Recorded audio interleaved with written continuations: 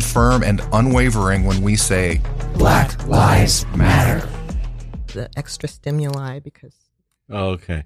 So welcome to the Truth to Power Show on Radio Free Brooklyn. I'm your host, VJR Nathan, and with us today is co-host Scott Raven. Welcome, Scott. Hey there, VJ. Hey, hey. Hey, hey, hey.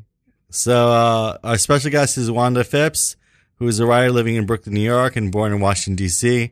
She studied theater and English literature at Barnard College of Columbia University in New York City, acting at the American Conservatory Theater in San Francisco, and poetry at Naropa Institute at Boulder, Colorado. She's the author of Field of Wanting, Poems of Desire, Wake Up Call, 66 Morning Poems, Your Last Illusion, or Breakup Sonnets, Silent Pictures Recognize the World, and Rose Window or Persetas, Lunch Poems, and the After the Mishap, the chapbook After the Mishap. So welcome, Wanda. Hi. Hi.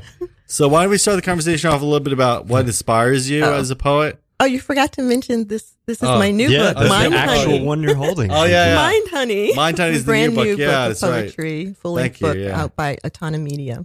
Thank you. And what am I supposed to be talking about now? So My what passion? inspires you? What inspires you as a poet, or what inspires you as a writer? Me? Yeah. Well, everything, like life in general. But I think I don't know, I write a lot about interpersonal relationships and the concept of spirituality and connectedness and disconnectedness and that kind of feeling, that sort of disruption in communication or in sort of like energies like coming together and apart. Yeah. I know Naropa does a lot with that. I'm actually studying Naropa right now. Oh, So Naropa does a lot with kind of mindfulness and that's true. and spirituality. That's true. Yeah. So yeah, that really connected with you. I'm glad to hear that. Yes, Yeah. it did. Actually, I studied when I was at Naropa during the summers. Like once I studied meditation with Allen Ginsberg, which was pretty cool. Oh wow, nice. With actually Al. Yeah, Alan. yeah. I know him by the first name. Yeah, like very early in the morning, we're sitting Yeah. on our zafus, and and I said, "Do I have to stare straight ahead and not blink?" He said, "Well, you can blink, but try not to blink." Right. It's funny. Yeah. So at that point in kind of your literary life, were you more into kind of the mindfulness aspect or the poetry aspect? Where did kind of the interest in kind of language, poetry in general start for you? Oh my goodness. Really early. I think like when I was in the 3rd grade or something, I started writing poems, sort of like, I was writing these kind of nursery rhyme type things and showing them to my mom, and she showed them to like her friends in the, hair salon, and they're all going like, "Oh, that's great." And so I was encouraged to keep going. And then I had a teacher in 3rd grade who, thought I had some talent. So she pointed me in direction of like, some poets she thought I would like, and I started to try to imitate them. Great. And so you were imitating them kind of in tone and voice. Now, were you performing the poetry at that time? It was all... No, it's just writing it. But I mean, I guess I did some readings. There were readings, and a little later I was interested in theater, and so I did a few plays when I was like younger, and but mostly the poetry was written, and I won a few contests and things like that when I was younger, and it was inspiring. Wonderful. Now, was this in San Francisco, or this was out? This was in D.C. In D.C. first. In Washington, D.C. And then I came up to New York. Well, originally I thought I was going to be a journalist, but then I changed my mind. So I went to Barnard because I thought I was going to go to Columbia J School after. But then I got sort of distracted by theater again. And so I ended up majoring in, they don't have this anymore, but it's a major called Program in the Arts, which is sort of like a general overview kind of all of the arts. And then you could choose like a concentration, which was like your minor. So I had like, first I started as an English major, and then I switched to Program in the Arts, and then I had a theater concentration. So. Oh, great. Can you talk about maybe an early theater play that you were in, or something that you early play that I was in? Where did you feel a connection to the language of the play? In particular? Well, I mean, I think like when I was still in high school, I was really inspired by Ntozake Shange and her For Colored Girls Who've Considered Suicide When the Rainbow Was Enough. And I saw that like on Broadway, and the whole idea she had of the choreo poem, of like the performed poem and it flowing with like movement and dance and music. And I love that, like the way a poem could be performative. And also when we were studying like the Greeks, which was sort of the beginning of poetry as sort of this theatrical event, like the chorus. Right. I think I saw that play in college as well. I was just reviewing it. I was like, it's like the antithesis of Reservoir Dogs, with like Mr. Pink, Mr. Red, and then this lady in red, lady yellow, just like from completely different the lady perspectives. in red and the lady in orange. Yeah. That's true. Right. Yeah. I was also interested in returning to the idea of like your ideas about spirituality and returning to like, you're talking about one consciousness, like connects us all. Like, what is it? Tell us a little bit more about that. We were talking about like, what is your ideas? Like, is it collective unconscious, or is there any kind of particular tradition you derive that from, or, I don't think I'm tied to any one particular tradition, maybe more Buddhism than anything else, or like sort of Eastern thought. But yes, that idea of the collective unconscious, but also of, this greater consciousness that we're all a part of, and we all kind of are these expressions of as individuals. But sometimes we forget that we're actually all connected. Yeah, really. In this other way. I think you were saying about like how it helps us overcome the kind of negative emotional, right? Like all the neuroses. Yeah, being separate. Yeah. Yes. Yeah. It's so interesting. It's like how it's like healing, like just remembering that we're not separate is one of the major key factors of like, cause that anxiety comes from like thinking we're separate from the whole, I think is what you were saying. Yeah. Sort of like this ego kind of fallacy that we're all separate and alone, but we're not really. Right. Yeah. So I'd like to talk a little bit about kind of the difference between, I guess, performing in a play versus performing your own thoughts and emotions within a poem, and kind of how that relates to what we're kind of talking about a little bit as well. Of, when you're in a play, it's a character often, but you're bringing yourself. Where did that switch happen for you, and do you feel kind of a difference between those two? When you're reading maybe somebody else's lines, or when you're then reading kind of your own experiences. Well, I'm definitely more connected to my own work because, it comes from me, from my mind and my experience. But I guess like, even when you're in a play, you're bringing yourself to it and your own experiences, and reading someone else's poetry as well is sort of, it's what speaks to you and what touches you, and that's how you approach it. Right. So. Right.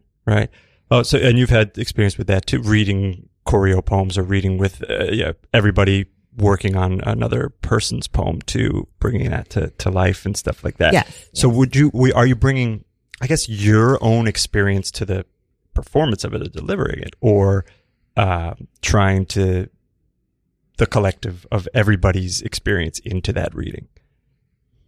Well, I think that would kind of be impossible to bring everyone's experience into. But yeah, on a personal, individual level, I try to connect with, and I think like the more sort of specific it is, the more sort of other people can identify with it because it seems real. It's not, if it's really specific and it's very detailed, like their exercises in acting, I think you probably know about like, sense memory or like, and all that idea about the Madeleine and like Proust where, your senses can bring back really strongly memories from, earlier in your life. I think those like specific things help other people identify because it feels real to them. Like, right. Yeah. And going into like those techniques and craft and what are some helpful techniques or applications in your own writing that also were you able to cross, apply some of the things that, you did in acting to your writing and some of the examples of that? Like how are you able to use a technique or a methodology, The craftsmanship, craftswomanship. I don't know. I don't know.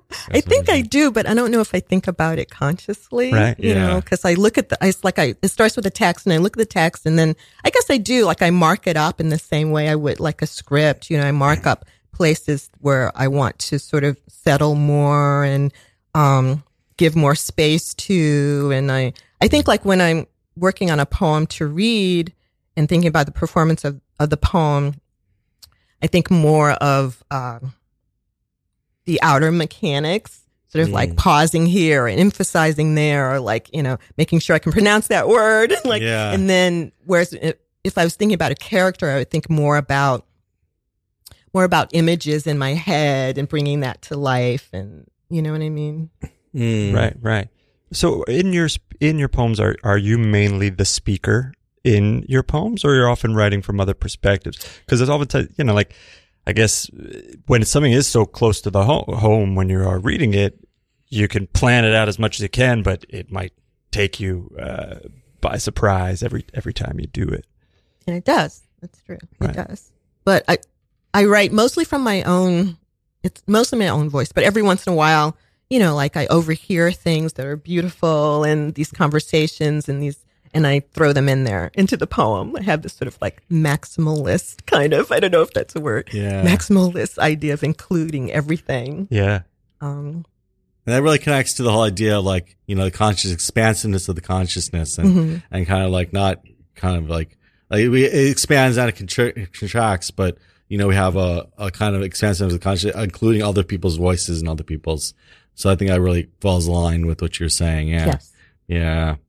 So going into like, so you had many different publications, and as you progressed, tell us a bit of like how your interests or how the focus changed, or if it did, and how things, you know, in the different kind of collections you had, how your kind of interests have grown over the years. Yeah. How have they grown? Or have they just shifted, or is there any, like, earlier on when you were writing, did you have different, or is it kind of a deepening, would you say? Or like, well, you can just, we can start with your last collection maybe, and then, what are the themes, or what well, I don't know. The last collection is kind of interesting because there's a lot of older work in it, and I sort of like threw it in there, and then there's a little bit newer stuff in there. But, I sort of organized it in sections,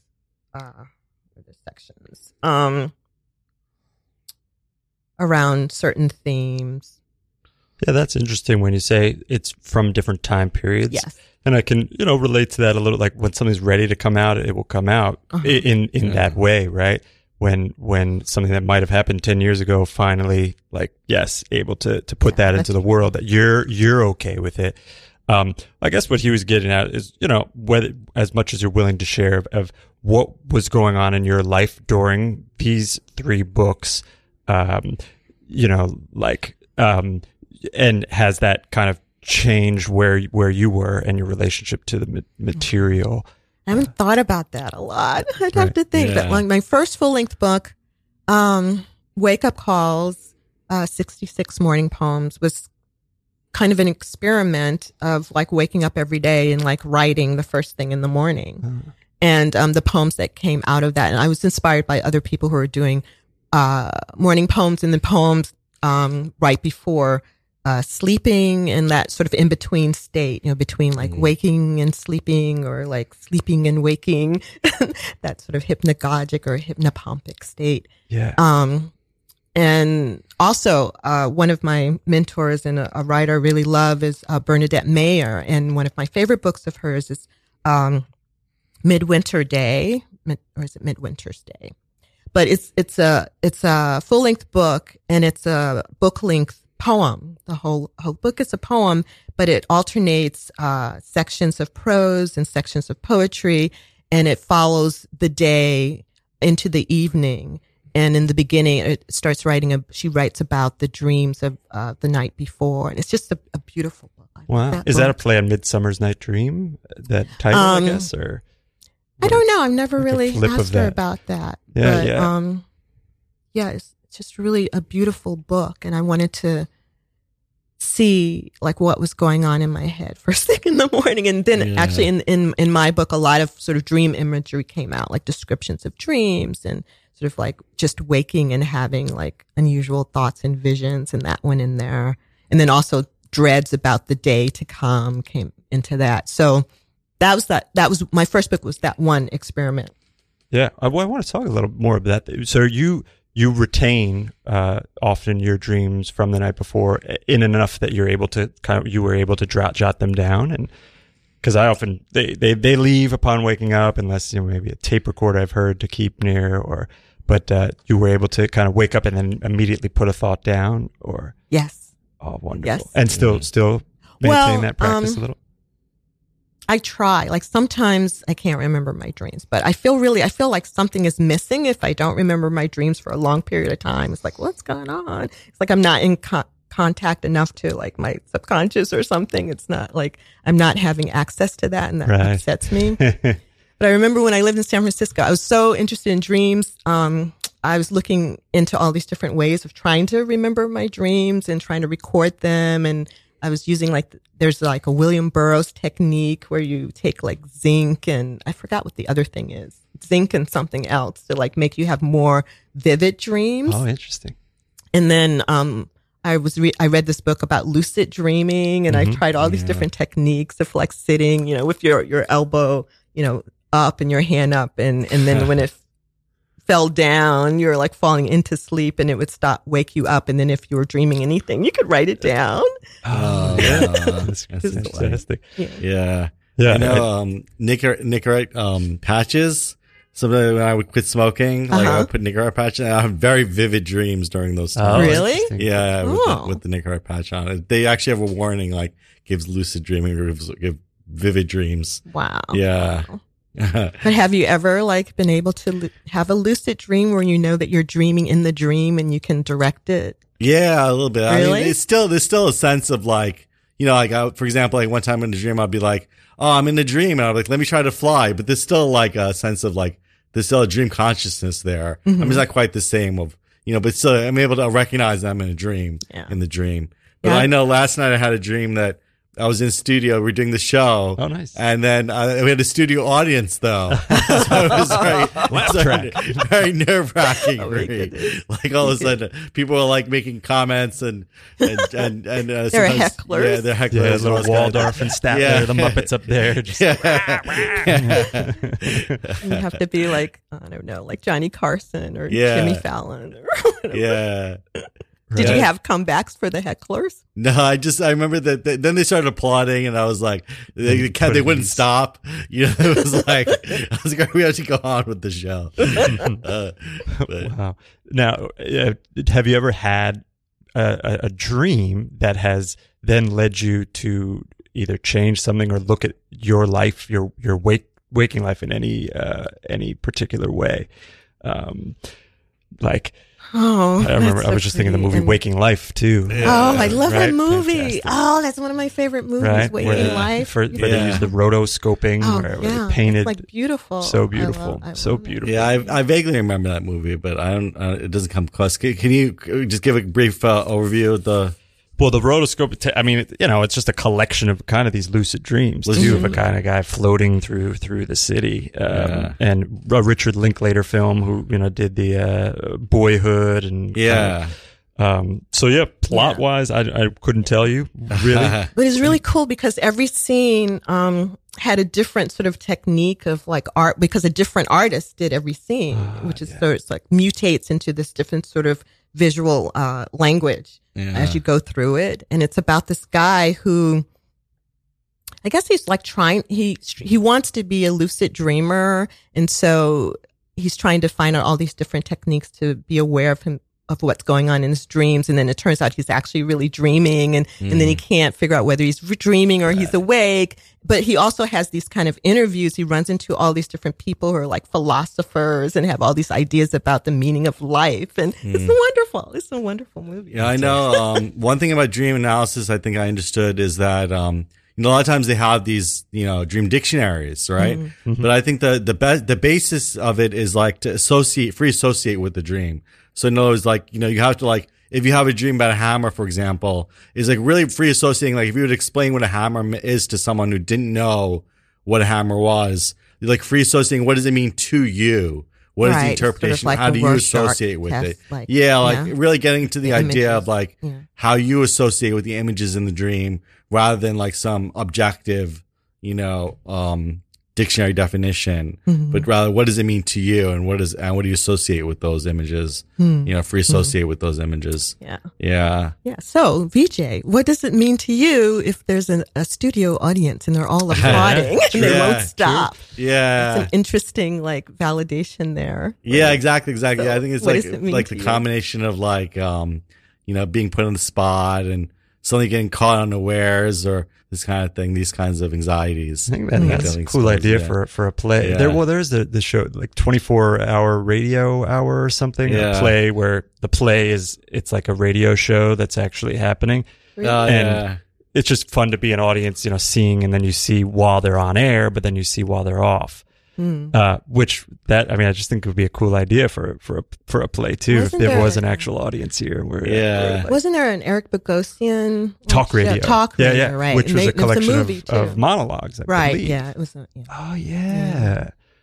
I liked him a lot. I liked his work a lot when he was doing performance. Me as well. Bogosian, Spalding Gray. I don't know if I really enjoyed some of his work. Yeah. I had an internship at the Worcester Group for a while, but he was already gone. He wasn't involved. Right. Now, have you ever had desire for a one-person show, or have you, kind of putting together for a one-person show? Say again. Have I ever had the desire for a one-person show? That's funny.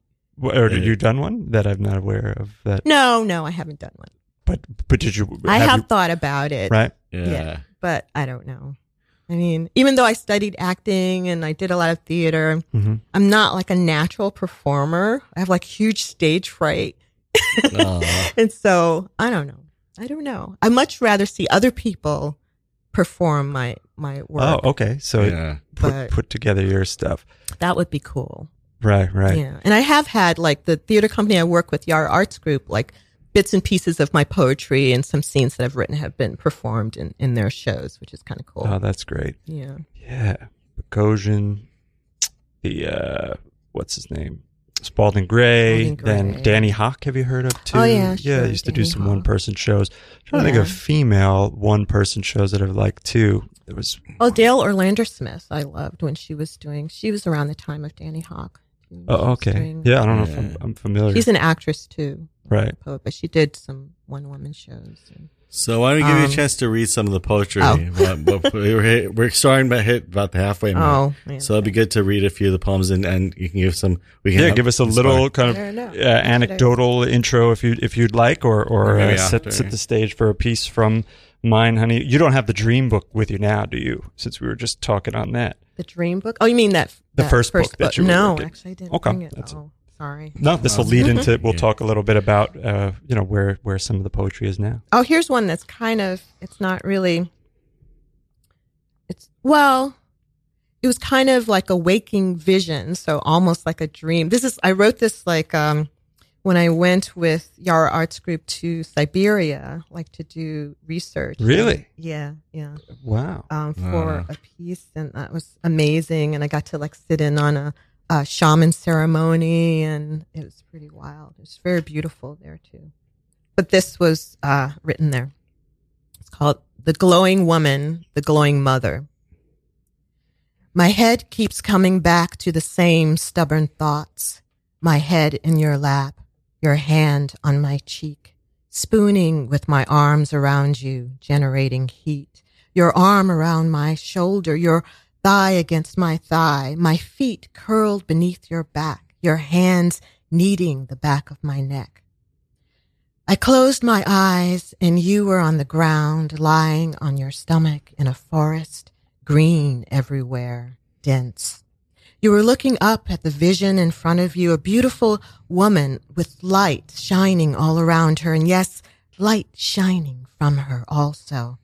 And you fell in love instantly, lying at her feet. Then the same thoughts. My finger in your mouth, our simultaneous smile in the middle of the night. Wow. Oh, Yeah. thank you. Quite the intimate poem right there. Yeah. Love it. How about that, studio audience? Just saying.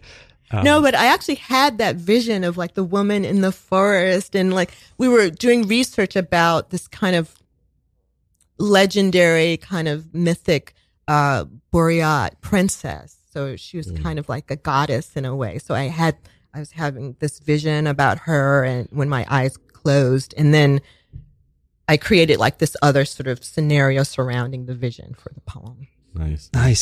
Was kneading Knead or Need? Because I was thinking hands kneading, just like a necessity to touch the neck as well.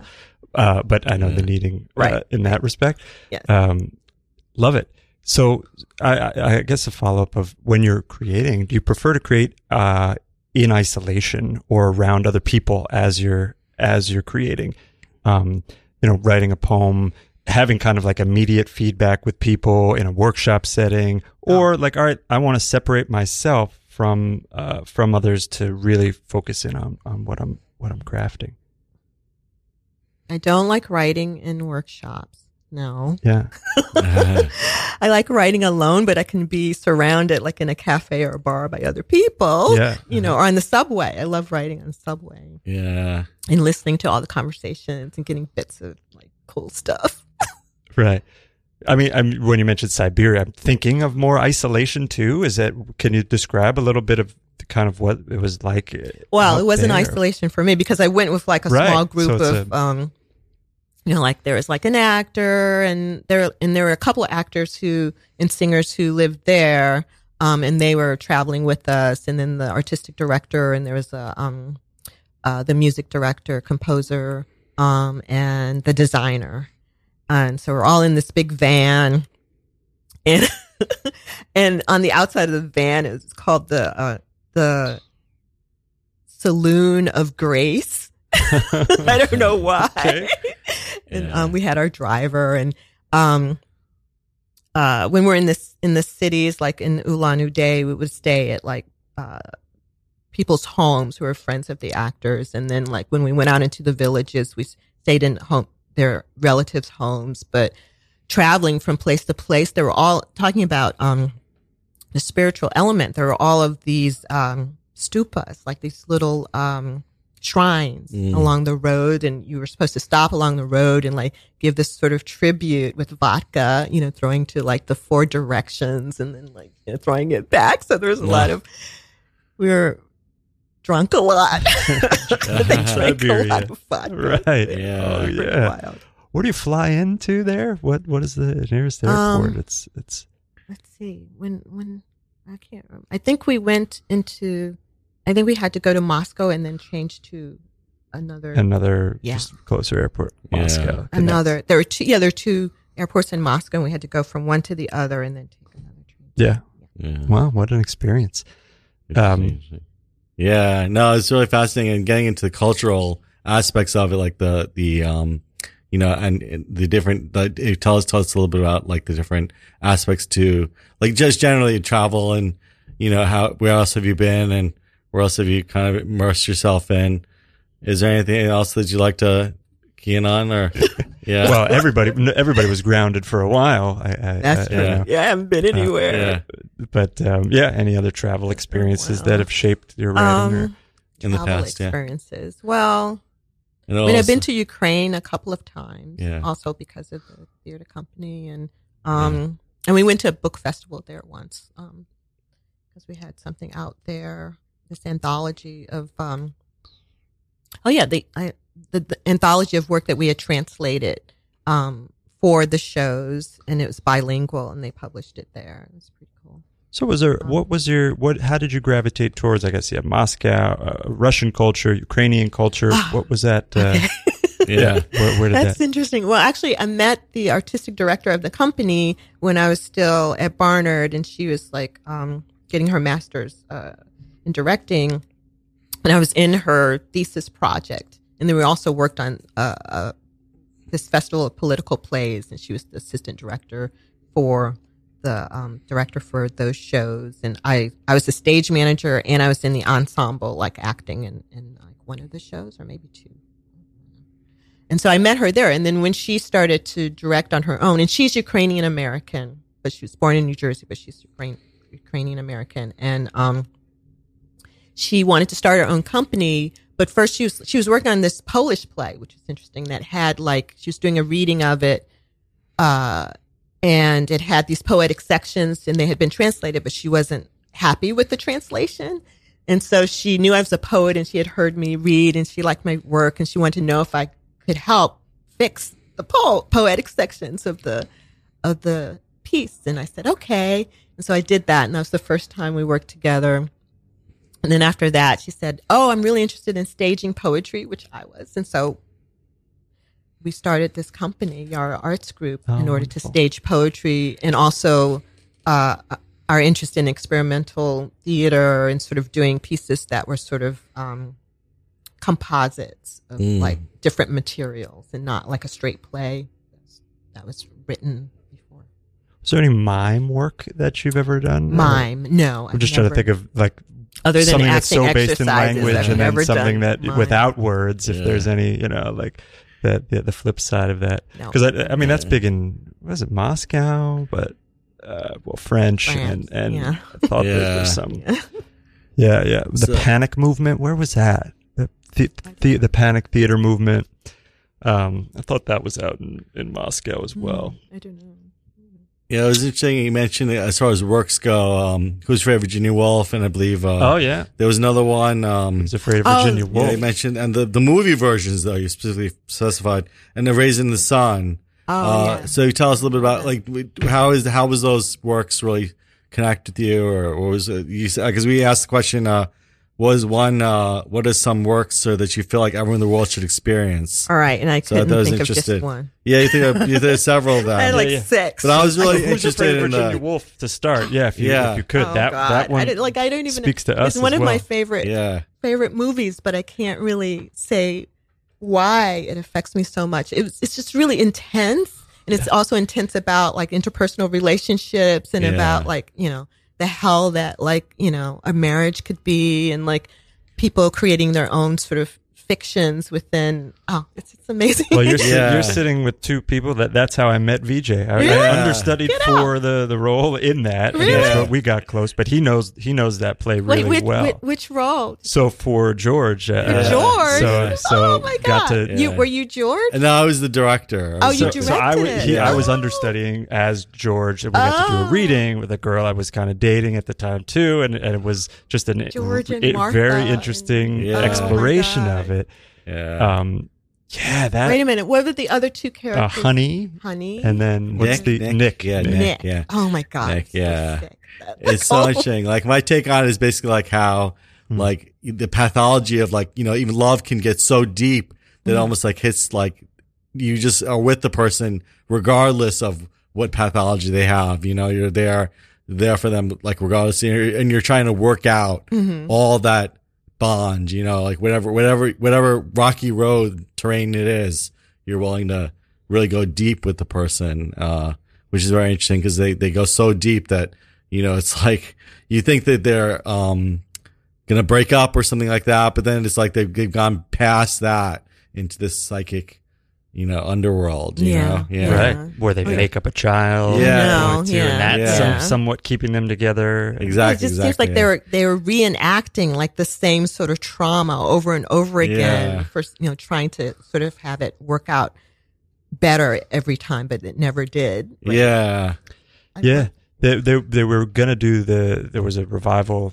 right before pandemic where we had tickets to go see it. Yeah. Oh yeah. But now that I kind of think about it, like imagine like a pandemic style version of it too, of the couple that forced into quarantine together, or like that's the setup for it. Yeah. Whether they could that could be an interesting. Yeah, it sounds similar to like Bergman's Scenes from a Marriage. Which they're redoing that too. I haven't seen it. Have you seen it? I watched the first two. Really? So far. I love that actor. What's his name? Oscar Isaac, who's phenomenal too. Yeah. I just saw him in like The Card Counter. Oh, me too. Really which I caught the new Schrader film. Yeah, so intense. Yeah, that was the first thing I've seen in a theater, like in a movie theater. Oh, nice. Yes, I just got to see the new Matt Damon, Ben Affleck Last Duel, Really? which was good. Oh. We could make this into a film review Oh, yeah, show I if you know. like. Yeah. But, this is about Yeah. you. Raisin in the Sun was Raisin the in other- the Raisin in the Sun. Sun, Oh, I excellent. love Raisin in the Sun. Sidney Poitier. And, Yeah. Oh my God. I just love the acting, and I love like the Lorraine Hansberry and her words and the situation, and I don't know. I was just like very affected by it. And, Yeah, I remember I was just starting to teach this in high school when I was a high school teacher, and I was really getting into like the scene descriptions, how like you can learn a lot about the psychology of the play based on how in the play itself, how they describe or set up the scenes. And it's very interesting because I think that's like a close reading of like how the environment informs the characters and the and the action and all this kind of thing, and how we can learn a lot from in any book how the scene is set is one of the most important things. Yeah, that's true. yeah. Raisin in the Sun. Do you know there's a musical version of Raisin in the Sun called Raisin? It's a Broadway musical. interesting. I thought wow. there's some really beautiful songs in it too. Yeah, now Broadway's reopened in the past since September or something. Or? Yeah, but pretty recent, more and more Pretty shows recently, yeah. opening. And Yeah, trying to maybe catch something this week. Yeah, if good. I can. Where are you gonna see? I want to see the Neil Brennan show, the one person show, Unqualified. Well, a friend just got tickets to the American Utopia. The I really David wanna see Byrne. that. Yeah, so Yeah. Did you see I it? just You- watched some of the movie version because the taped Right. version of the show. But yeah, I really want to Yeah. see that. I Yeah. love David yeah, Byrne. it's just a Talking shot Heads. of kind of positivity and I that love sort of thing. Talking Heads. Yeah, the burn. Oh. So what? Well, you mentioned The Dream was your first book. Let's go into kind of now the second one. Wake Up Calls. Wake Wake Up Calls. Wake Up Calls. Wake Up Calls was book one. 66 morning poems. Yeah. Oh, wonderful. And then the second one Second one. is and what was kind of a focus on this one that you were? Field of Wanting, Poems of Desire. So I try to, sort of canvas every aspect of desire. Interesting. Yeah. I don't know. It's like I'm looking at the book now. Yeah, to relive where you were and that. So now this is desire as it relates to you, desire as it relates to different couple type pairings in general. Like, Well, just sort of every aspect. Every of it. aspect of Yeah, desire. every aspect, or I don't know, as many as I could think of. Yeah. Looking at the sections, Your Last Illusion. That was like a series of sonnets. The first section is called Your Last Illusion, but included is like the sonnet series, Your Last Illusion or Breakup Sonnets. So it's like that was like, a series of sonnets about the evolution of a relationship and, leading to the breakup. right. Yeah. So sonnets, I mean, that's my area of that's right, fondness yeah. for sure. What was your first kind of connection to it? The sonnet? Was it Shakespeare or did you have some other kind of? Well, yeah, probably Shakespeare. But then I think I didn't really think of writing my own sonnets until a time at Naropa, and Bernadette Mayer was there, and I was sitting in her class, and she gave an assignment to write like a contemporary sonnet, and I just got stuck, and I said, I don't know, what's that?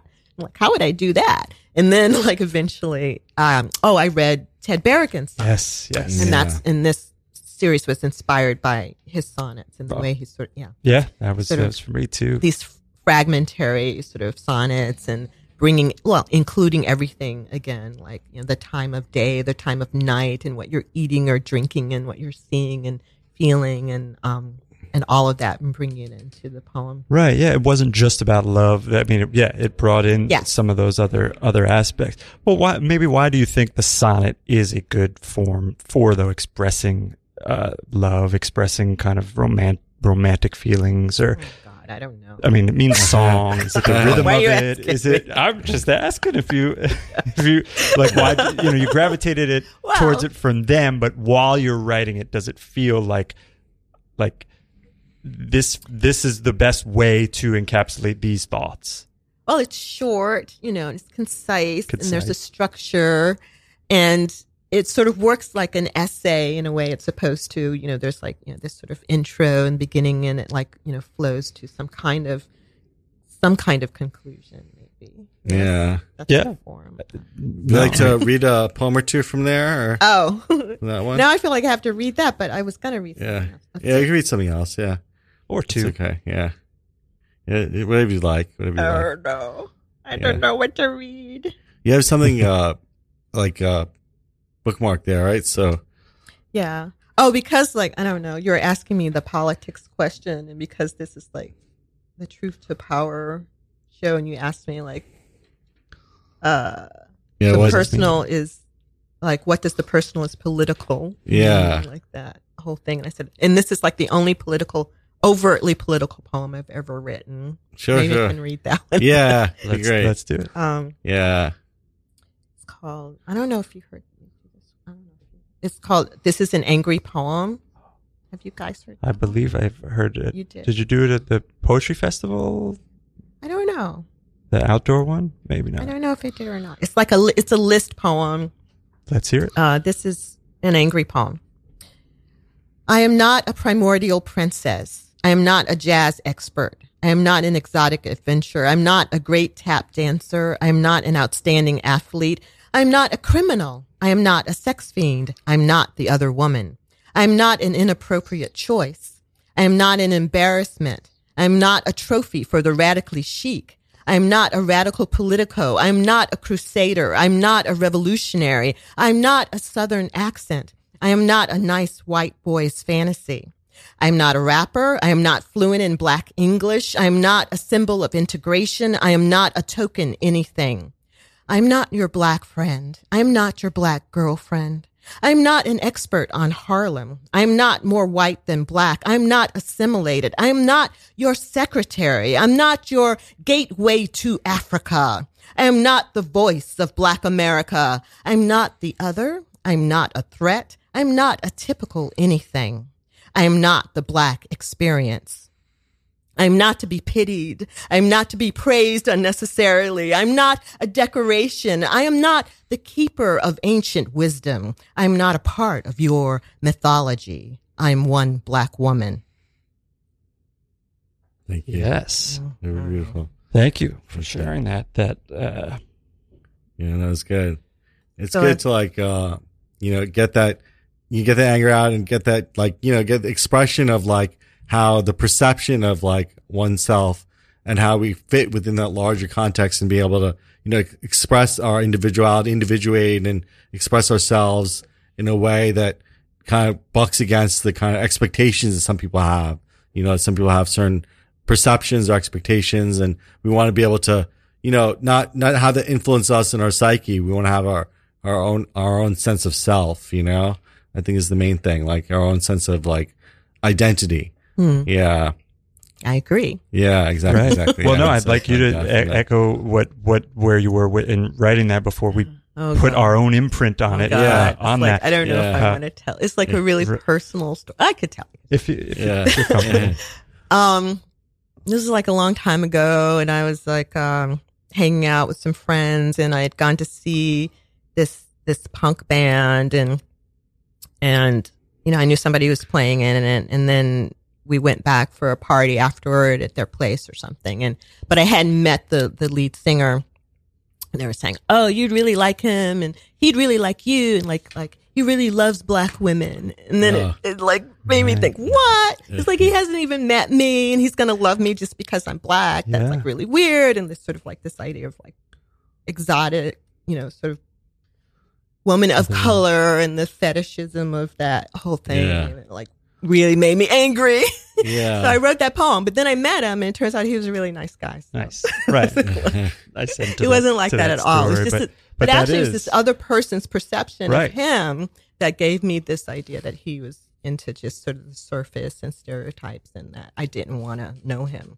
That's so, and yeah, I guess it works both ways on that. Yeah. I was thinking when you did it too, like how not only on the kind of a race experience, but just as poets too, like the trope is the I am poem of just I am, and to Yeah. flip it with the I am not, Yeah. definitely the things that sometimes get unsaid, but you learn more full, ness of that person from some of the things that they're not. Just a good prompt than just the straight I am. Yeah. And you were going to do, can we go from I am nots to I ams if you use a sonnet, if it's written in iambic pentameter or not? But oh, actually, though, it was reminding me of something else. I don't know if I can find it. It's in the new book, Mind, Honey, I'm Pretty. Oh, here. It's called Identity. So that reminded me. Where is it? Sort of doing the opposite kind of thing. Where is it? I like that you're putting words to the searching process. We're live on air, and Wanda is looking for the poem. But I like the play-by-play. We're kind of hearing the interior monologue a little bit as you go through it. Funny. Yeah, I talk to myself all the time. Okay. That's good. I'm busted.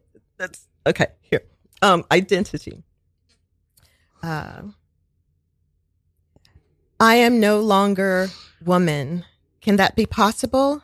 I am no longer woman. I am all woman. I am all women. Can that be possible?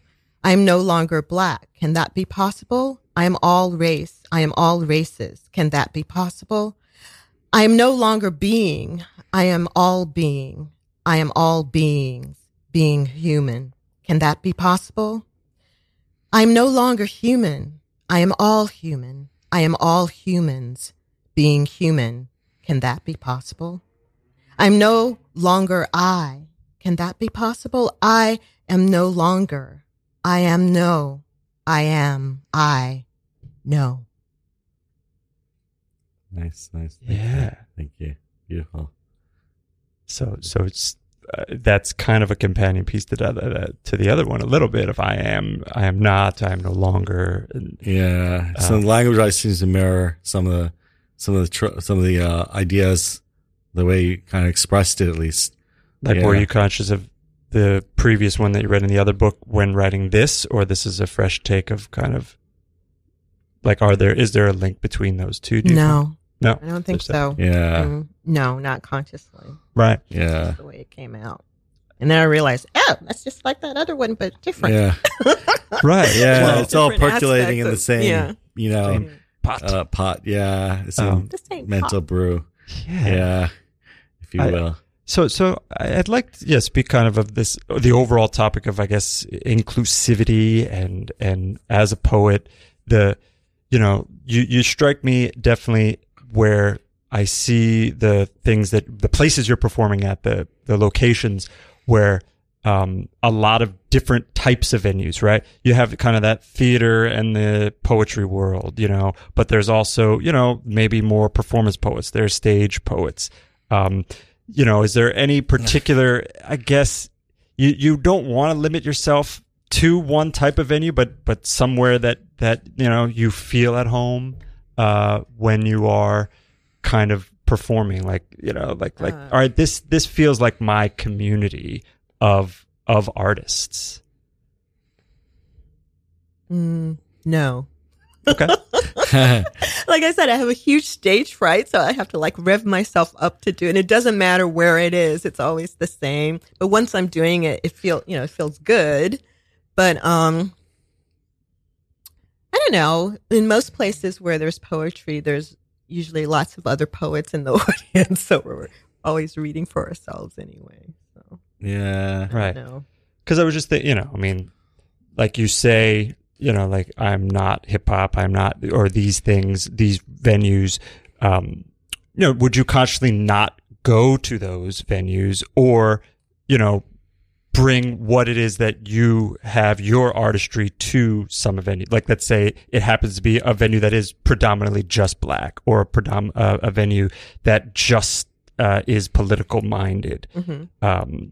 Kind of that. No, I'll read my poetry anywhere. Yeah. Right. Anywhere. It is, it would be cool to read someplace that, where I would be doing something different, and bringing that to that space. So, yeah. Is that what you mean? Yeah. I just was looking if there was any ones in particular though that you feel more at home with, or you said no, which I don't know. I like that. I do feel like, this is my community. Bars that are kind of like down the East Village. I lived there for like 6 years or something, and then I worked at the Poetry Project for maybe 4 years, and so like downtown spaces are comfortable for me, like the East Village, because Yeah. the more, I guess it's kind of like bohemian, or I don't know what you call it. Right, beat, like echoes of the beat generation to some, right? It's a fun post-beat, echoes of the beat generation. Because I like going to a venue where it feels all like there's multiple styles happening. But often, as you see, there is certain venues around New York or whatever that it falls into, all right, only this type of poetry is going to happen here, right? And it's up to you to go there to maybe break the mold and try something that's a little bit different. So yeah, I mean that I don't know if it's unfortunate or tends to happen, but yeah, the best ones are kind of those alternative type venues that all types of things. You see it in comedy rooms a little bit, where there's like the alternative comedy, but a lot of different styles run. Yeah. Like recently, I did that Bushwick Book Club thing at the Red Room. Were you there? Yeah. Oh, I was. Yeah, I went to the first one before they did. So somebody actually adapted one of your poems, right? Yeah, it was the Poets of Queens anthology. They were all writing songs inspired by the poems in the anthology. So I had a few in there, and then I had like three of them sort of converted into musical pieces. Oh, that's so fun! Which is cool. Like 2 that were songs. And then one I got to sing with the songwriter on. He made me. And then and then another there's like a comedian, like stand-up comedian and performance person, and she wrote something inspired by it and had like the whole band backing her up on it. So it was fun. I love that. The crossover of art forms too is just so exciting. Yeah. That's great. That was a nice night, though, wasn't it? Yeah, it was really good. It was really good. Yeah, we'll have the Bushwick Book Club person there, Susan. Is going to come on the show in November. Cool. She's great. Yeah. So I just want to remind this is the Truth to Power show on Radio Free Brooklyn. You're listening to Radio Free Brooklyn, independent listener-supported radio. Radio Free Brooklyn's mission is to provide a free and open platform to our community, promote media literacy, education, free expression, and public art. We rely primarily on donations from listeners like you. Every dollar helps us continue to stay on air and allows us to continue our work in the community. We are a 501c3 nonprofit organization, so all contributions are tax deductible. Please support with a monthly pledge or one-time donation at radiofreebrooklyn.org/donate. If you're an Amazon shopper and would like to donate in a way that costs you nothing, go to radiofreebrooklyn.org/Amazon and register RFB as your Amazon Smile charity. Every time you shop, a percentage of your shells will go to benefit Radio Free Brooklyn. If you would like to listen to Radio Brooklyn when you're not in front of your computer, if you're listening in front of your computer, please download our free mobile apps for iPhone or Android. Go to the App Store for iPhone or Google Play Store for Android. Also, finally, keep up with our monthly newsletter by going to radiofreebrooklyn.org/newsletter, and you can find out about new programming, upcoming RFB events. And you can get an occasional email from us. So thanks so much. So we have about 5 more minutes left, so we can just go over some stuff. Like maybe we can talk a little bit about your experience during the pandemic and how that kind of and how what impact that had, and as we start to wind down, anything comes up for you as far as like what were some ways that you found to manage mental health and kind of writing is always helpful for a writer, but for ways that maybe some challenges maybe that you faced or things that you found to be helpful. I started playing guitar again. That was really fun. Playing guitar and singing. It was like really fun, and long walks. I watched a lot of movies. Yeah. And let's see. I journaled a lot. Journaling. Yeah. Good. And then journaling being something you're not intending really to share. Yes. Right. Like for myself. But then often poems might come out of it, like good lines will pop out and go, oh, I can use that. Yeah, it's good just to like write out your own process and kind of scaffold your own process and kind of like, kind of understand what's going on in one's own head, you know, to understand like how we're, you know, I think that even with therapy and such, I find like I'm studying therapy and also I go to therapy and I find it's helpful to like, just to kind of speak out your process and like how helpful to like think about like when something happens and I have a feeling or emotion is like, how to get to that feeling or emotion is like helpful to think about. I think for my perception of journaling is like that kind of like articulation of that internal process, I think. And poetry too, of course, we explore that a lot. Yeah. Our relationships and how we get to those places, those emotional places. Right. Yeah. Yeah. I mean, is writing mood dependent for you where, all right, you need to feel a certain way to create, or you have a practice that you will continually create? Well, the idea is that, yes, I will continually create, but it doesn't always happen that way. Yeah. Blocks or I whatever. make it like blocks and, yes, disturbances. But then I journal, or I don't know, I pull out the tarot cards. Oh, yeah. Nice. Oh, actually, during the pandemic, I took an online lucid dreaming workshop. Look at which was that. great. Nice, yeah. And they gave us all these different To techniques bring it and full circle. pretty wild things to do, like to practice when you're awake, like poking your hand with your finger and then or looking at your hand, the back and the front.